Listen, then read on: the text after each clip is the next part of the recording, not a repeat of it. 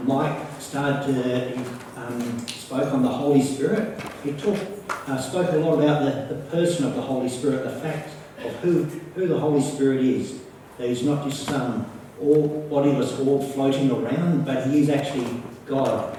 He is a person of the Godhead, and equally of one essence with the Father and the Son. And so today we're going to continue on. Last week he spoke a little bit about the Holy Spirit's role, and I'm just going to continue on today. And with the role, we're also going to go into his work, and what is the reality of that in our life? What is the reality of God the Holy Spirit in my life? Because there is so much happening around in the world today. There are so many opinions, there's so many trends, that it's important that we know the truth of God, the truth of the Holy Spirit. And we know what it is when we are being led by God and we are representing Him well, and that we know how to do that. And also that we recognise when people aren't honouring God with either their actions or their words, so that we can discern and walk in truth. So if you want to open your Bibles up to 1 John chapter 5. But before I read that out to you, you keep heading there. 1 John chapter 5. I just want to read a couple of quotes to you, or just one actually to start off with.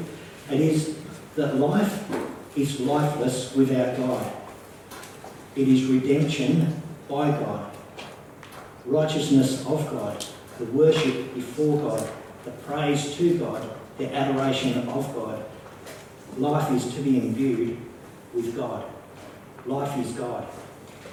God doesn't, and God never offers to mankind what already enslaves him, because God is life. So, 1 John chapter 5, I'm going to read through 8 verses in here. So 1 John chapter 5. It says, whoever believes, verse 1 John 5:1, whoever believes that Jesus is the Christ is born of God, and whoever loves the Father loves the child born of him. By this we know that we love the children of God, when we love God and keep his commandments. For this is the love of God, that we keep his commandments, and his commandments are not grievous. For whatsoever is born of God overcomes the world. And this is the victory that overcomes the world, our faith. Who is he that overcomes the world, but he that believes that Jesus is the Son of God? This is he that came by water and blood, Jesus Christ, not by water only, but by water and blood. And it is the Spirit that bears witness, because the Spirit is truth. For there are three that bear record in heaven, the Father, the Word, and the Holy Ghost. These three are one. And there are three that bear witness in earth, the Spirit, the water, and the blood. These three agree in one. A great statement in showing God and the relationship that we have with him, what he desires of us, and the working together, the unity, the one in essence of God, the triune God. So just as a reminder, I'm just going to read through the statement, out of the statement of faith, what we have written there about the Holy Spirit. We have it written there as extracts out of the scripture. And if you should each have a copy of the statement of faith, and there are scripture references put at the bottom, and I'd encourage you to read it through for yourself afterwards, again and again, and be encouraged, be reminded, be strengthened of who God is. So in the statement of faith, we have written, we believe that the Holy Spirit is a person of the Godhead. He is the one who convicts humanity of sin, points them to Christ, leads them to repentance, and creates faith within them. We believe God the Holy Spirit regenerates and indwells those who believe in Jesus Christ as their Saviour. It is God the Holy Spirit who immerses all believers into the body of Christ. He bestows the gifts of the Spirit at salvation as he wills on each and every believer. The Holy Spirit enables the working of the gifts of the Spirit and helps to manifest the fruit of the indwelling Spirit in each believer. As we read through Scripture, There are many references, many descriptions, many applicational verses that come out about the Holy Spirit. And often when different people have spoken, including myself, sometimes we just give a short insert of something and it doesn't really give the whole picture, does it? Unless you actually pursue it yourself. It might take maybe over 6 or 12 months or maybe even 6 or 12 years to hear all the references, and it's a bit hard over that length of time to try and put it all together, isn't it? But what is the role of the Holy Spirit? Do we really have him? And if we do, what is his role? What is his work? How do we recognise it? What's the reality of it all? And so that's what we want to achieve here today, building on what Mike's laid as a foundation last week about the reality of who he is. So we're going to look primarily at the role and the work of the Holy Spirit. But up front I want to say that we've got a blessed position. If your faith is in Jesus Christ as your Saviour, as your Redeemer, then you have the Holy Spirit in you. You are redeemed. You have all the spiritual blessings that God gives you. Amen. And it happens right at salvation. And a part of that is God himself. God himself. But if we were to just, for a moment, we're going to primarily look in from the time of Acts through to now, in what we say, but just to step back in time, just to understand and appreciate our privileged position. If you were back in pre-Acts 1, you would find that probably most of us, or none of us, would have the Holy Spirit. The Holy Spirit only ever came on people according to God's will and was determined, and that was determined by a task or a time or obedience that God wished to achieve through that person. An example would be King Saul. We read in Scripture that the Holy Spirit came upon him as God willed and made it happen. He came upon King Saul. But then when he got to the point of a certain amount of disobedience, it says that the Holy Spirit left him and God actually sent an evil spirit to torment him. And at the same time, when the Holy Spirit left King Saul, around the same time, it says that King David received the Holy Spirit and it was all with him to the end of his life. If you were to go back to the time of the Exodus, when they were building the temple, in Exodus 31 you read, "And the Lord spoke unto Moses, saying, See, I have called Bezalel, the son of Uri, the son of Hur, of the tribe of Judah, and I have filled him with the Spirit of God, that is in wisdom and in understanding and knowledge, for all manner of workmanship. God gave him himself to this man so that he could work crafts, have a physical skill to help bring about the temple for the Jewish people, for God's people there and then. So it was always just for a task, for a time, for a purpose, but always according to God's will and according to God's designed purpose, his providence, his sovereignty. Then as we go through, if you continue reading through Scripture, you get to Isaiah, for example, and you'd read, as a mark of the coming Messiah, you would read the promised Holy Spirit would be upon this promised Messiah, this chosen one who is coming. And then you jump forward and then we see in the Gospels, you read that God gave the Holy Spirit temporarily, initially, to the disciples. They had him for a season and they were to operate according to his will, to his guidance, to his power. But they did not have him permanently. They did not have him permanently. But yet from the book of Acts, because Christ and the Father, God the Son, and God the Holy Spirit, in their plan was that for every believer would have the Holy Spirit. Everyone who chose to look to Christ and understand that he is the Messiah, to understand their own righteousness before him, their own sinful state, say, wow, this is the Messiah. I trust what he's done for me. Everyone received and everyone will receive the Holy Spirit who has their faith in him. Yes. So as we now start to move forward, as we look into the New Testament, we're going to look more at the role and the work of the Holy Spirit. What does it actually mean to us? What's happened? What does it mean? Because as we read through Scripture, for example, in 1 Corinthians chapter 3, verse 16, it says, do you not know that you are a temple of God and that the Holy Spirit dwells in you. This is talking to believers. If you were to read Romans 8 and verse 9, it says, "However, you are not in the flesh, but in the Spirit, if indeed the Spirit of God dwells in you. But if anyone does not have the Spirit of Christ, he does not belong to him." So every believer has the Holy Spirit in him. If you continue reading, such as 1 Corinthians 6, similar to the first one I read from 1 Corinthians 3, it says in verse 19, 1 Corinthians 6:19, it says, "What?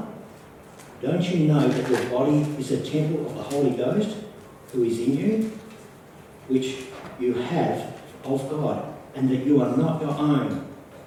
You were bought with a price, therefore glorify God in your body and in your spirit, which are God's." So God's given himself to us. You can actually read later, read more of it in 2 Peter chapter 1. You'll read a lot about how he shared himself with us, his divine nature. God is in us. As believers, he is in us. We are his temple. And he asks us that we would use our body in a representation of that, in a reality of that.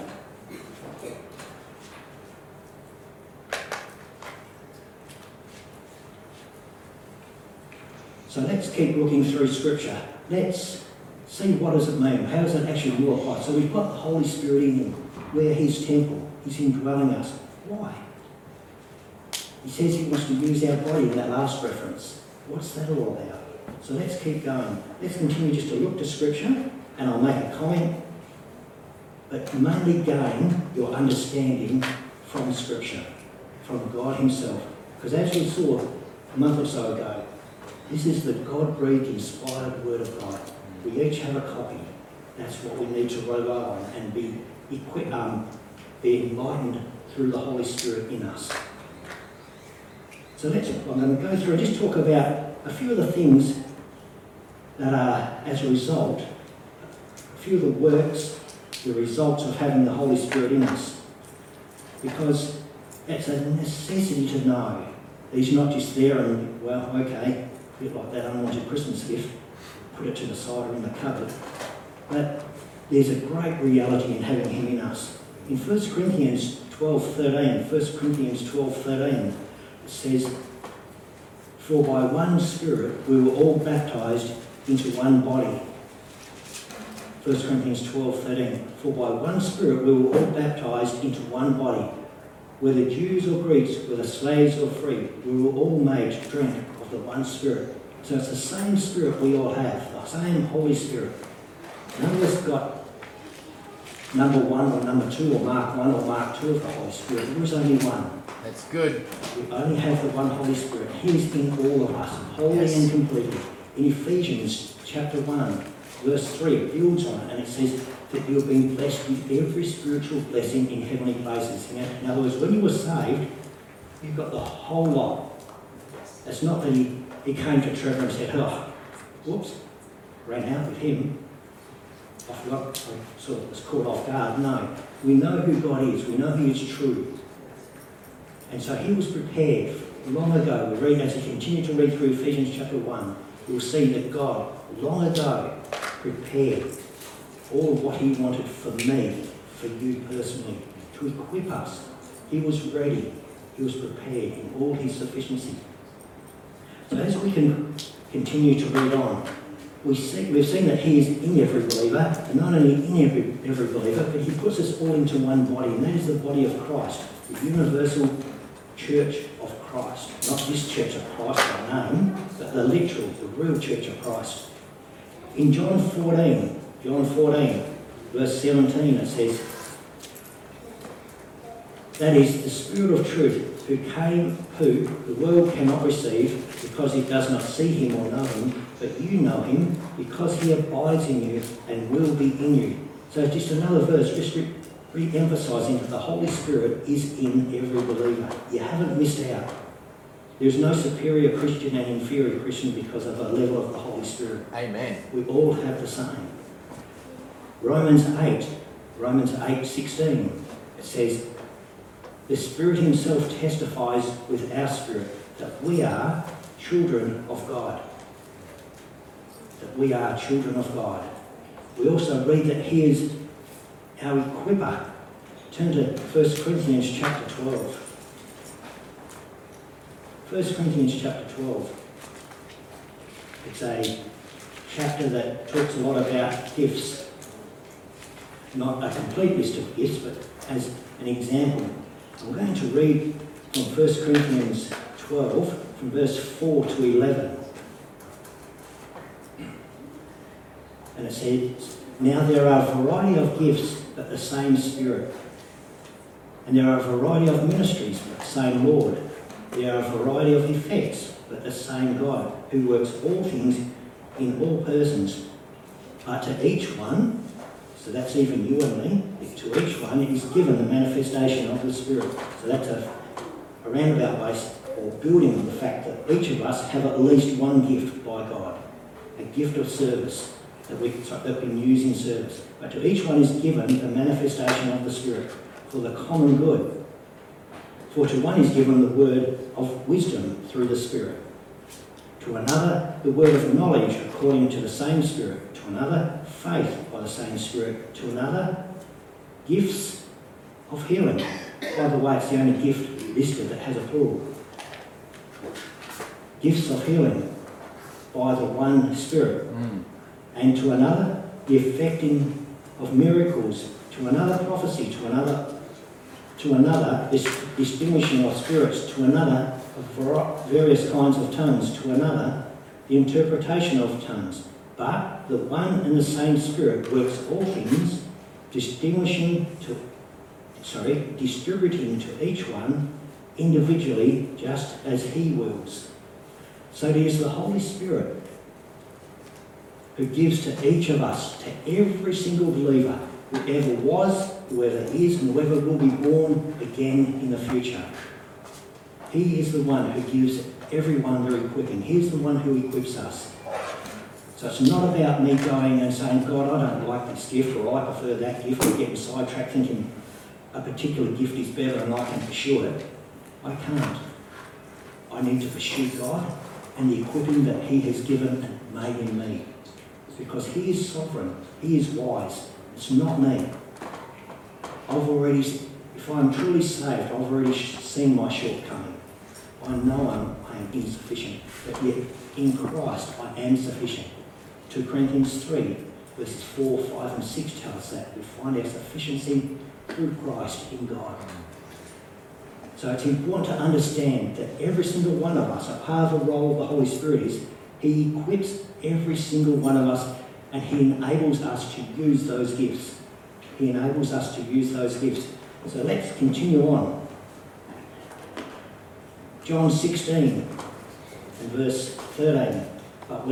John 16:13, "But when he, the Spirit of truth, comes, he will guide you in all truth. For he will not speak of his own initiative, but whatever he hears, he will speak. He will disclose to you what is to come." So not only the obvious one coming out of these verses, that he will guide us, but I emphasised, he will speak. He will speak. He will disclose. Yep. The Holy Spirit, a part of his role, part of his work in you, in me, is that he is making known to you, to me, the will and purpose of God. For me right now, in wherever I am, and in however he wants me to grow, in many ways. That is the role of the Holy Spirit. That's what he does. He communicates with us.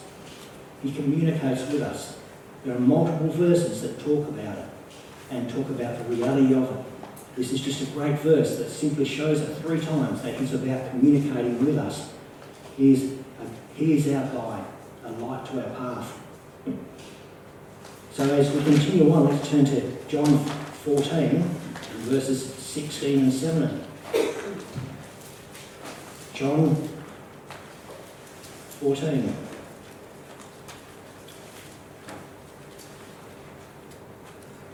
John 14, 16 and 17 says, "I will ask the Father, and he will give you another helper, that he may be with you forever. That is the Spirit of truth. whom the world cannot receive, because he does not see him or know him. But you know him, because he abides with you and will be with you. So here's our helper. Some translations might have comforter there.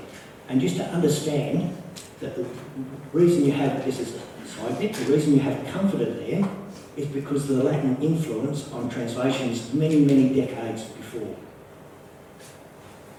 That he is our helper. It actually comes from the Latin word comforter. And the flateur at the end is a bit like we had Panadol Forte, the stronger one. And that's, in the first part of the word, is about him being our helper, our aid. And someone who will step in for you. Imagine, young blokes, that you're on the footy field and you've got the football in front of you, you're bending over, about to pick it up. And you can see out the corner of your eye the opposition's, he's just coming in, he's 120 kilos, and he's just going to smack you.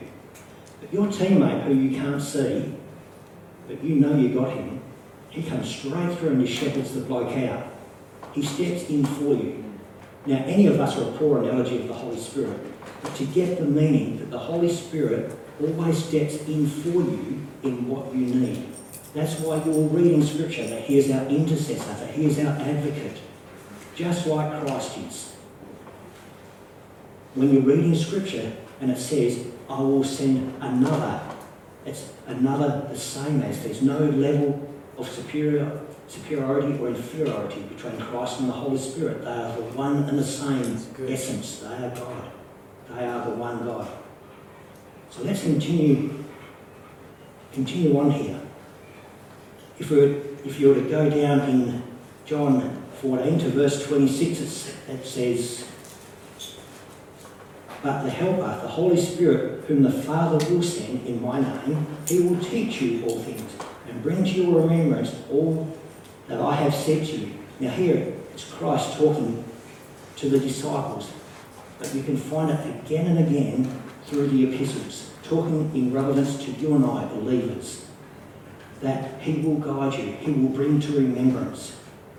As he said, Christ said to the disciples, he would not leave them orphans. God has not saved us and then just left us to go off on our own. That'd be as foolish as a new mum and dad leaving their little infant, just been born, leaving them to defend for themselves. They can't even walk, can they? They can't even stand. They can't even feed themselves. And that's exactly the same as us, without God the Holy Spirit ministering to us, communicating to us, equipping us, bringing to remembrance, and in enlightening, giving us understanding of the Word. So let's continue on. Ephesians chapter 2. Ephesians chapter 2 and verse 17. And another part about the role of the Spirit. Ephesians 2:17 says, and he came and preached peace to you who were far off, and peace to those who are near. For through him we both have our access in one Spirit to the Father. So because of what Christ has done, through the work of the Spirit, we have access to the Father. That's an amazing, amazing privilege. If you understand, before the cross, before Pentecost, before the redemption actually came into effect of the post-cross, the Old Testament covenant, through the Mosaic covenant, they could never do that. They could never approach God. They could not go into the Holy of Holies. Only one man was chosen, could go in once a year. Imagine that. How faithful would you remain if you could only go to God, go in and chat with him face to face once a year? What a privilege we have. It's not that we've got to go off to a special room once a year, but we actually have God in us. The testimony's there. He communicates to our mind. He's put it out in black and white before us that we have God the Holy Spirit and we can approach him at any hour. So let's continue reading. In Romans 8:27, Romans 8:27, I mentioned a verse earlier, I read a verse earlier from Romans 8:9, but let's go to Romans 8:27. I'll actually read from verse 26. Romans 8:26 and 27, it says, in the same way the Spirit also helps our weakness, for we do not know how to pray as we should, but the Spirit himself intercedes for us with groanings too deep for words. And he who searches the hearts knows what the mind of the Spirit is, because he intercedes for the saints according to the will of God. So he always intercedes. As before, I talked about the Catholic football example. He always intercedes. He always steps in. He is our advocate. He is our intercessor. One and the same like Christ is. But you notice one thing there? According to the will of God. The Spirit doesn't act contrary to the will of the Father or the Son. The three are always one in agreement. So when he is acting, when he's interceding, when he is speaking to me, to you, he's always doing it in unity with the Father and the Son, always according to the will of God, because he is God. There's no disunity in God. So let's continue on. So if this is all happening, if this is a reality, how should it be seen? How should it be evident? What is the working out of the Holy Spirit in me? If he is my helper, if he is my guide, if he is the communicator, if he is the true representation, not just the true representation, but the reality of God in me, what should be the reality that you and anybody else see in me of this? What should be the reality? There are three testimonies that should be in our life. Let's go through them. A very well-known passage, Galatians 5. Flick across to there. Galatians 5. Now, God is very precise. So, and I understand there's a slight difference in wording because of different translators, but understand and pay attention to every single word that is written in Scripture. And if you want to get it clearer, go home and read it through the literal translation from the interlinear. Because God is very precise. Every word that he puts in is for yours and my benefit. Yeah. So as I read through this, even the little words, pay attention, they're significant. Galatians 5:22, it says, but the fruit of the Spirit. So this is if the Spirit of God, if God the Holy Spirit is in me and working in me, this is what should be coming out of what I'm doing. Okay? This is what should be coming out of being produced in who I am and what I'm doing. But the fruit of the Spirit is love, joy, peace, patience, kindness, goodness, faithfulness, gentleness, self-control. Against such things there is no law. There shouldn't be, should they, when it's the work of God. Now those who belong to Christ have crucified the flesh with its passions and desires. If we live by the Spirit, let us also walk by the Spirit. We must walk with God because he opposes the ugliness in me. He opposes the ugliness. That last bit is my word, sorry. I should have changed my tone a bit. I'll say it again. We must walk with God opposed to our natural ugliness. When we walk with God, it is a pure aroma. It is a pure aroma before God. It is holy and acceptable. And we'll see that will come out later. So the first thing that should be evidenced in my life, if I am, as in the book of Acts, you would read about Stephen filled with the Holy Spirit and goes on to preach. Peter filled with the Holy Spirit and went on to declare truths about God. By the way, that filled is when you were imbued. I've spoken before about this. I remember when Mum used to dye things in the trough in the laundry.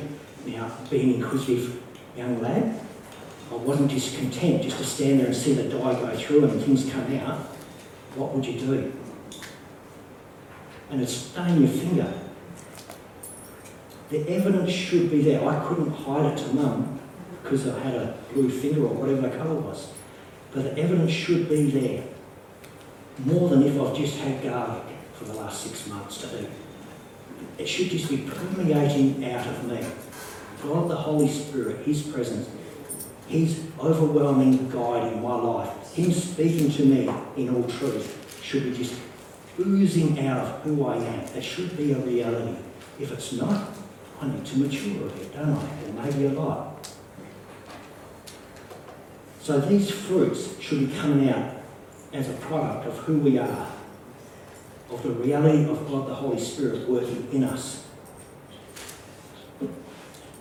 The opposite, of course, is 1 John 2. In 1 John 2:16 it says, "For all that is in the world, the lust of the flesh, the lust of the eyes, and the boastful pride of life is not of the Father, but is from the world." So the opposite is all about me. If I am solely about me, or just momentarily all about me, in the lust of the flesh, the lust of the eyes, the pride of life, I'm not being led by God, am I? Even if, now this is the amazing thing, if you were to go back and read through Deuteronomy 13 and 14 for an example, or if you were to think through when Aaron and Moses were before Pharaoh and threw down the cane, God even allows and enables counterfeits. He talks about the devil himself, he is a counterfeit. So even if I come to you, and if I work miracles, if I raise the dead, heal the sick, but yet I don't generally in my life and in my words show the fruit of the Spirit, then what does God say? You're an angel of light. If it's naturally in and of myself and God and not being led by the Holy Spirit, in Deuteronomy 13 and 18, for example, under the Old Covenant, you know what was to happen to them? Taken outside and stoned. And if you follow through in Scripture, and even into the New Testament, there are glimpses of it. God calls every single one of us to be 100% representing Him in truth. Now, so far as I've gone through, I don't know if you picked up, but there are multiple, around about 20 times so far, I've used the word true and truth, talking about God and God the Holy Spirit. Many of them have been Scripture, because God is truth. God is true. And so if I am truly doing the work of God, if I'm truly being led of the Holy Spirit, I will be true to God. And that's why the true fruits will then come out. Okay? The true fruits will then come out. So let's continue on and go to John 15. Now, John 15 is about the vine, the true vine. John 15 and verses 3 and 4. You are already clean because of the word which I have spoken to you. So this is Jesus speaking here. In verse 4 it says, Abide in me and I in you. As the branch cannot bear fruit of itself unless it abides in the vine, so neither can you unless you abide in me. So it's not just that we can show the works of the Holy Spirit, or be a part of the works of the Holy Spirit simply because we're saved, just because we have the Holy Spirit in us. We must be having that honourable, true relationship through Christ with the Father. We must be living the true relationship that we are given with God. We can't be living hypocritical. Just because we got saved 50 years ago, yes, we do have God. We do have by the Holy Spirit, we are saved. But to show the fruits, the reality is we must be abiding, dwelling, being one and the same with Christ in His will, in His desire for our lives. So that's the one key testimony in my life. If you are being filled by the Holy Spirit, being led by the Holy Spirit, understand, I clarified before, filled means that you are guided, that you're 100% imbued, permeating. Okay? Because the Scripture clearly says that we all get the Holy Spirit wholly and completely at salvation. So if we continue on now, the first sign is that we have the fruits of the Spirit, if I'm really filled and led by the Holy Spirit. The second one is found in Ephesians 5, 9 and 10. That's on the back of our toilet door. Ephesians 5, 9 and 10. This is talking about my character, about your character. It says, For the fruit of the Spirit is in all goodness, righteousness, and truth. And what does this do? Verse 10, proving what is acceptable unto the Lord. So what does it mean when it says, in all goodness, righteousness, and truth? You know, do we just take a postmodernist approach here and just all sort of give our own definition, taken on board in how we want to? No, as I said before, every word that God uses is for very intentional. He has a purpose in it. He uses that word because of its meaning, because how he wants to communicate his mind, his heart, to us, to me. So let's look at it. What does it mean, goodness? That means active goodness, benevolence, a disposition of character. In other words, who you really are, a zeal for goodness and truth. And it will be shown out that a person will do and say what they must do and say in all goodness and truth. So they will be about doing what needs to be done, whether it be an act of service or correcting or admonishing, wherever the scope is, they will do it in all grace and love. It will be done in truth. So that is what he's talking about there. For the fruit of the Spirit is in all goodness. So a part of your character, part of my character, of the Holy Spirit being in me, a part of his work in me and his role, is that goodness will characterise me. I shouldn't be stingy and not unhelpful. I should be passionate about helping people, however God leads me. Righteousness. So it says here in verse 9, for the fruit of the Spirit is in all goodness and righteousness. Righteousness, he talks about, the righteousness of God is seen and shown in me. That's pretty plain and simple, isn't it? That's amazing. So that's what God says my character needs to be. That the righteousness of God would be seen or shown in me. It would be in my disposition. It would be in my conduct. That I would be testifying of the true righteousness of God. Not my version, but the true righteousness of God. And the third one, truth. That the fruit of the Spirit is in all goodness, righteousness, and truth. Truth. The love of truth is seen in them sincerely. So they don't try to compromise. They don't try to twist Scripture. They pursue God on their knees passionately in prayer. They earnestly cry out to God, wanting to know the true heart of God in his word, understanding as they read through that they will have clarity and that then they will be able to communicate that out clearly in words and conduct. True and sincere holiness. So this is what should be in our character. There are the fruits, which are the products from Galatians 5. Ephesians 5 talks about character. Does that character, is that what characterises me? Do I have in my life that goodness, that righteousness, that truth oozing out of me, which is evidence of the Holy Spirit in me? Is that where my passion is? Or is it like the example when I last spoke? I can still, even though we don't have the same GPS, but we used to swap the same GPS from our tractor to our header, and then from our header back to the tractor. And every time you did it, for some reason, it would drop the foot pedal off.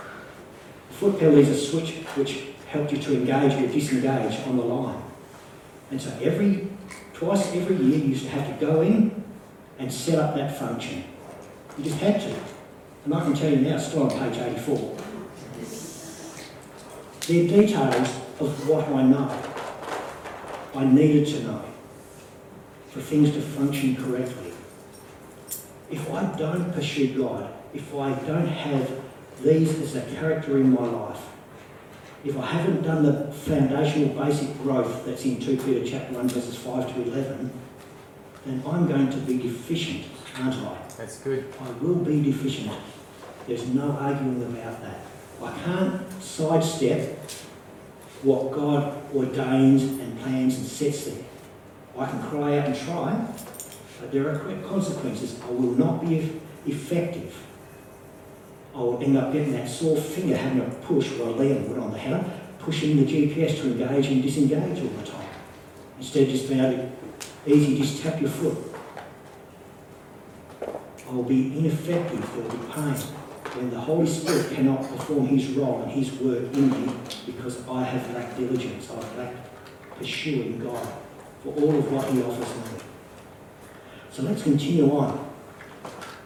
So just one thing though before we do. These three characteristics that should be in me, did you notice here again the word truth and true that was coming through repetitively? And yet, did you grasp that not one of those characteristics is passive? We can't be passive in any way if we're going to be representing God. God should be evident. God should be evident, he must be evident if I am truly led by the Holy Spirit. If they're not evident, like I said before, I've got to grow up. I've got to allow God to do the work in me. So let's continue on. As we continue on, it's so important that we correctly represent God. There's no two versions of God. God is God. When these characteristics are at our forefront, when this is who we are before God, we are the one who is filled with the Holy Spirit. Filled in the sense that we are being led by him completely. It's not me, it's him doing the work. So it's essential. So as I said before, just like in Acts 4, we read, then Peter was filled. And we also read about Stephen filled with the Holy Spirit. And there are other examples of how it talks about people being filled. It is that they were imbued, permeated. Now there's a word in, as you go through the epistles, I ask that you do it when you go home this afternoon, husbands and wives, brothers, sisters, dads, encourage each other. There is a word that you and I don't like when it's, well, for most of the time. You will find repeatedly through there, God calls us to be diligent. If I am to be filled with the Holy Spirit, I can't go haphazard, give it a bit of a go. Yeah, maybe today, but not tomorrow. God calls us to be diligent. He calls us to be prepared. So the three signs of whether I'm filled, whether I'm being led, whether I'm active for God, whether the Holy Spirit is truly the one who is speaking, acting out through me. First one is the fruit of the Spirit. Now the works of what's coming out of me, the fruit of the Spirit will show. It will be there. The second, that there will be the genuine characterising of God coming out of me. That goodness, that righteousness, that truth, it will be there. And guess what the next word is? What will be the evidence? True or truth. The word of God. When I do actually speak, when I do actually declare God, whether it's up here in a conversation with you or anybody else, it will always be true to God. During the last few days that I was on the chaser just before we finished harvesting, I was listening to a number of podcasts and actually watched a little bit on YouTube. And I was, anyway, disappointed. There was this bloke there, he believed he had the gift of prophecy and the gift of healing. But then when he actually worked it out, when he actually got up before he actually was going to perform any of this, he spoke another gospel. He said that he got saved through a false way. It wasn't through faith in Christ. And when he explained what salvation was, he gave a false salvation. He was telling the audience that they were good enough, that God came to save them because they were good. What heresy, what blasphemy. If I stood here and did that, no matter, even if I could work a miracle, you would need to run from me. Yes. You'd need to remove me from eldership. Unless I repented. Because it's not true to God. All the way through Scripture, we read of how truth is important to God. Whether you look at God as a triune Godhead, or you look at the Father, or the Son, or the Spirit, it was always the Father of truth, the Spirit of truth, the Son of truth. Jesus said he is the way, the what? Truth. Truth and the life. Truth is so important. So if I'm not speaking out truth, if what I'm saying does not line up meticulously with the Word of God, if I deliberately choose to not speak the words of God, then I'm not to be listened to. That is what God says when you read through. In 1 Peter chapter 4, Ian reminded us of our second last board meeting. It says there that when we speak, we are to speak the words of God. We are to speak His truth. I can't just alter it a bit, give my opinion on it. We are to speak the words of God if we are led by God, if we are His child representing Him. It is of the utmost importance. It's in 1 Peter chapter 4. I'll read it out at the end. So, earlier on I read a passage from 1 John. 1 John chapter 5, but I just want to read only from verse 5 to 7 this time. I read a bit more at the beginning, and it says in 1 John 5 verse 5, "Who is he that overcomes the world? But he that believes that Jesus is the Son of God. This is he that came by water and blood." Water and blood, talking about his baptism, the testimony there, and his sufficiency in his crucifixion, his sacrifice for us. This is he that came by water and by blood, Jesus Christ, not by water only, but by water and blood. And he is the Spirit that bears witness, because the Spirit is truth. The Spirit is truth. For there are three that bear record in heaven, the Father, the Son, and the Holy Ghost. These three are one. So they all bear record, they are all one, they are all truth. They are all working for your benefit, for the benefit of all of mankind. Because the work of the Spirit, the reality of it is in the world, that He is convicting the world of sin, He's convicting the world of the need of repentance and coming judgment on the natural sinful state. So as I finish up here, in John 16:13 says that when He, the Spirit of truth, comes, He will guide you in all truth. For He will not speak on His own initiative, but whatever He hears, He will speak. And He will disclose to you what is to come. That is the reality of the Holy Spirit in you. God in you. God in you. Get your mind around that. Understand, grasp who God is. And that He is sharing Himself with me. He's already credited His righteousness to me. Christ has already died for me and risen again to give me life. So, right at the beginning I talked about life. What is life? I've lost my page. There it is. So, what is life? It is lifeless without God. It is redemption by God. It is the righteousness of God. It is the worship before God. It is the praise to God. It is to be imbued with God. It is all God. Life is God.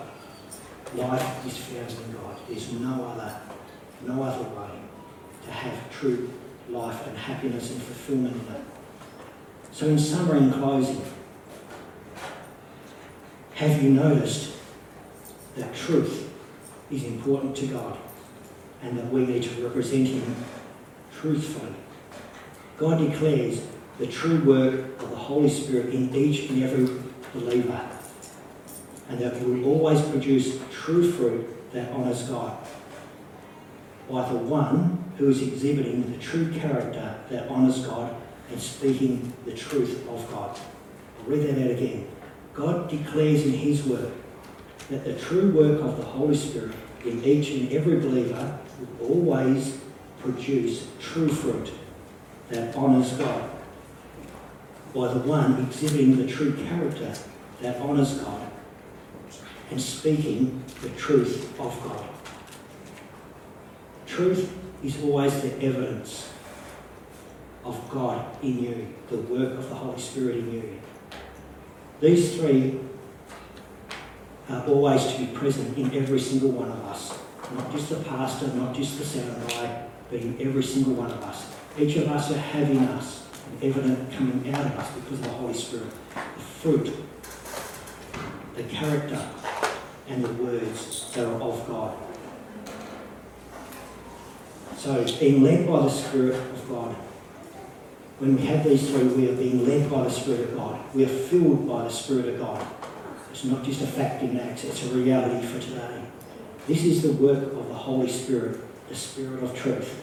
I'm just going to close by reading 1 Peter chapter 4, which I referenced before. 1 Peter chapter 4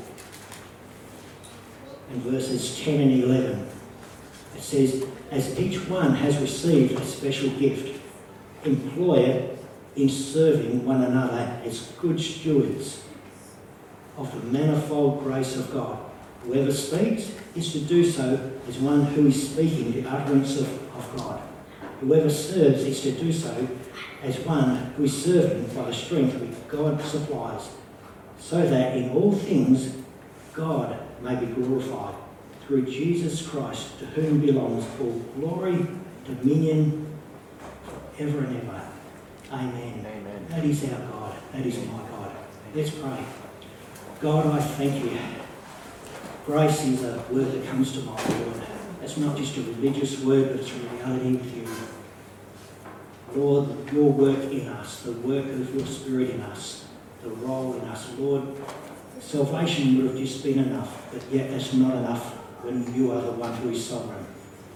So, Lord, I thank you so much that you've given us the awesome privilege of having you in us, that you share yourself with us, that as your servants who are growing in you, I just thank you that you've just equipped us so well. Lord, help us to be faithful to you. The truths are all here written in your word, but Lord, they must be a reality, we know that. So Lord, help us.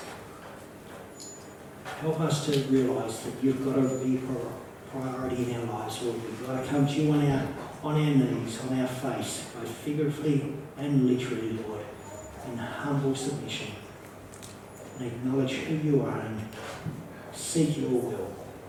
Lord, help us to realise the need to read your word, to study it, to soak it in, and to rely on you as we do it, so that we can be enlightened, so that we can know who you are, so that our passion for you will grow greater and greater, Lord, and the natural outcome will be that we'll want to praise you. We'll just be gobsmacked with our mouth dropped open in awe of you, and we'll want to worship you, Lord. God, please help us to be faithful. Lord, show our shortcomings, and Lord, our God, we rely on you as you've declared in your word, as we've in part seen today. We need you. You've given yourself for us, and you just want to work an amazing work in us and through us. So Lord, thank you for the privilege, and we rely on you. Amen. Amen. Thank you.